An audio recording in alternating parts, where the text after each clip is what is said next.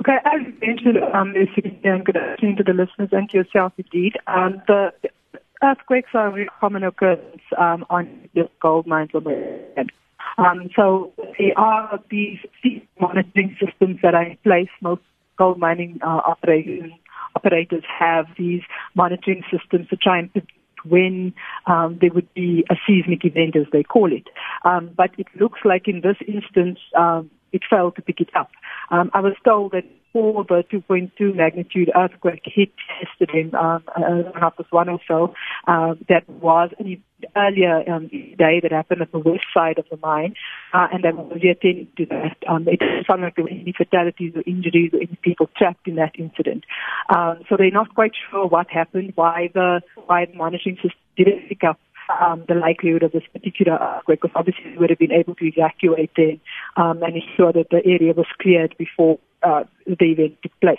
So the current situation, you are quite aware, is that there were 13 mine workers trapped in what I'm calling a tunnel. They call it a stope, a horizontal stope, which is basically the area where the gold is actually extracted from the rock. With blasting and whatever the case might be. So there were a team of 30 mine workers that got trapped when the earthquake happened and the rockfall happened. And the rocks are being moved by hand, and it's a very delicate process from what I'm being told, because you also don't want to upset the situation in cause of the rockfalls. So rescue workers are basically using their hands to try and clear the area. They managed to rescue 10 mine workers. Unfortunately, 4 passed away. I'm not sure if they passed away in the rockfall or subsequent, but I have mine workers are in a stable condition hospital.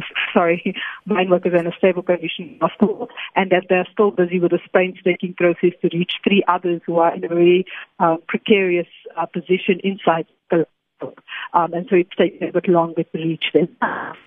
Delicate process by hand to try to extract. They also have safety crews that are trying to prop up other areas of the mine to ensure that there's no further incidents that happen after this. And we are joined on the line now by Sibanye-Stillwater spokesperson James Wellstead. James, thanks for speaking to us here on Update at Noon. Thank you very much. So this is not the first incident that the companies had to deal with this year alone. So the unions are saying you are not doing enough. So what procedures have you changed for the better? So, first of all, the incident, we have had a number of fatalities. There were 6 fatalities in the first quarter of the year, but they weren't all related to seismic instances of this nature. So I think you need to be specific about which instance and what learnings we've made, etc.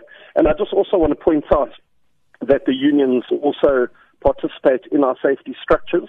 In fact, the safety rep at this particular shaft or particular stope was actually a union member.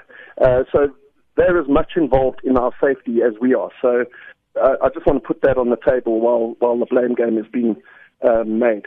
Then in terms of these situations, we do have significant and advanced seismic monitoring systems to try and alert us of seismic events.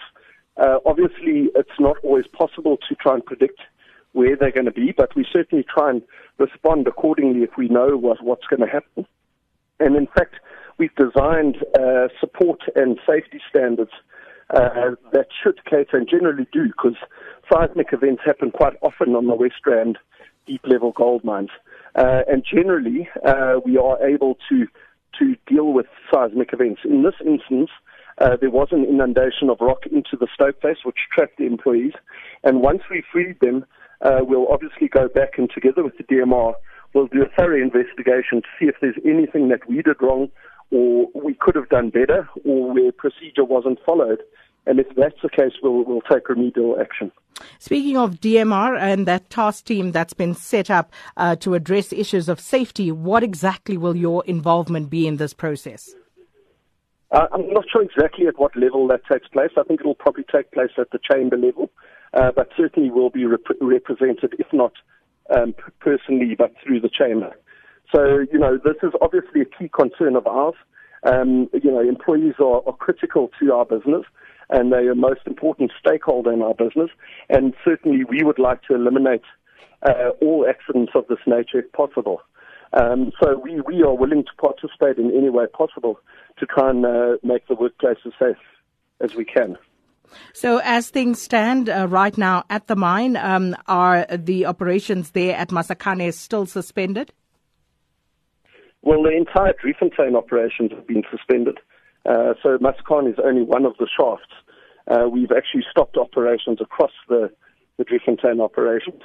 And at the moment, all we're doing is there are a couple of crews going down to the other shafts to make the working spaces safe. So they're putting supports in place so that, to ensure that when our employees do return to work in the next couple of days or whenever, that the work environment is not unsafe. So in other words, you're operating at 3 kilometers deep. There's a lot of pressures and it's a very difficult and dangerous working environment. So these are precautionary measures? That's correct, yeah. We need to go back because we pulled everyone out yesterday when the incident happened. So we need to go back and make sure that the areas are supported so that they're safe when the people come back to them. And with regard to the 3 workers who are still missing, do you know exactly where they are and how are the rescue operations progressing there? So we've got a general idea. I mean, it's the same stope face where the other employees who were pulled out were located. But obviously it's quite difficult conditions and quite dangerous, and we need to be sure that we don't put any other employees or any of the rescue teams at risk while we try and recover these workers. So the effort's continuing, but it's obviously a very complex and dangerous process, so we're proceeding with caution.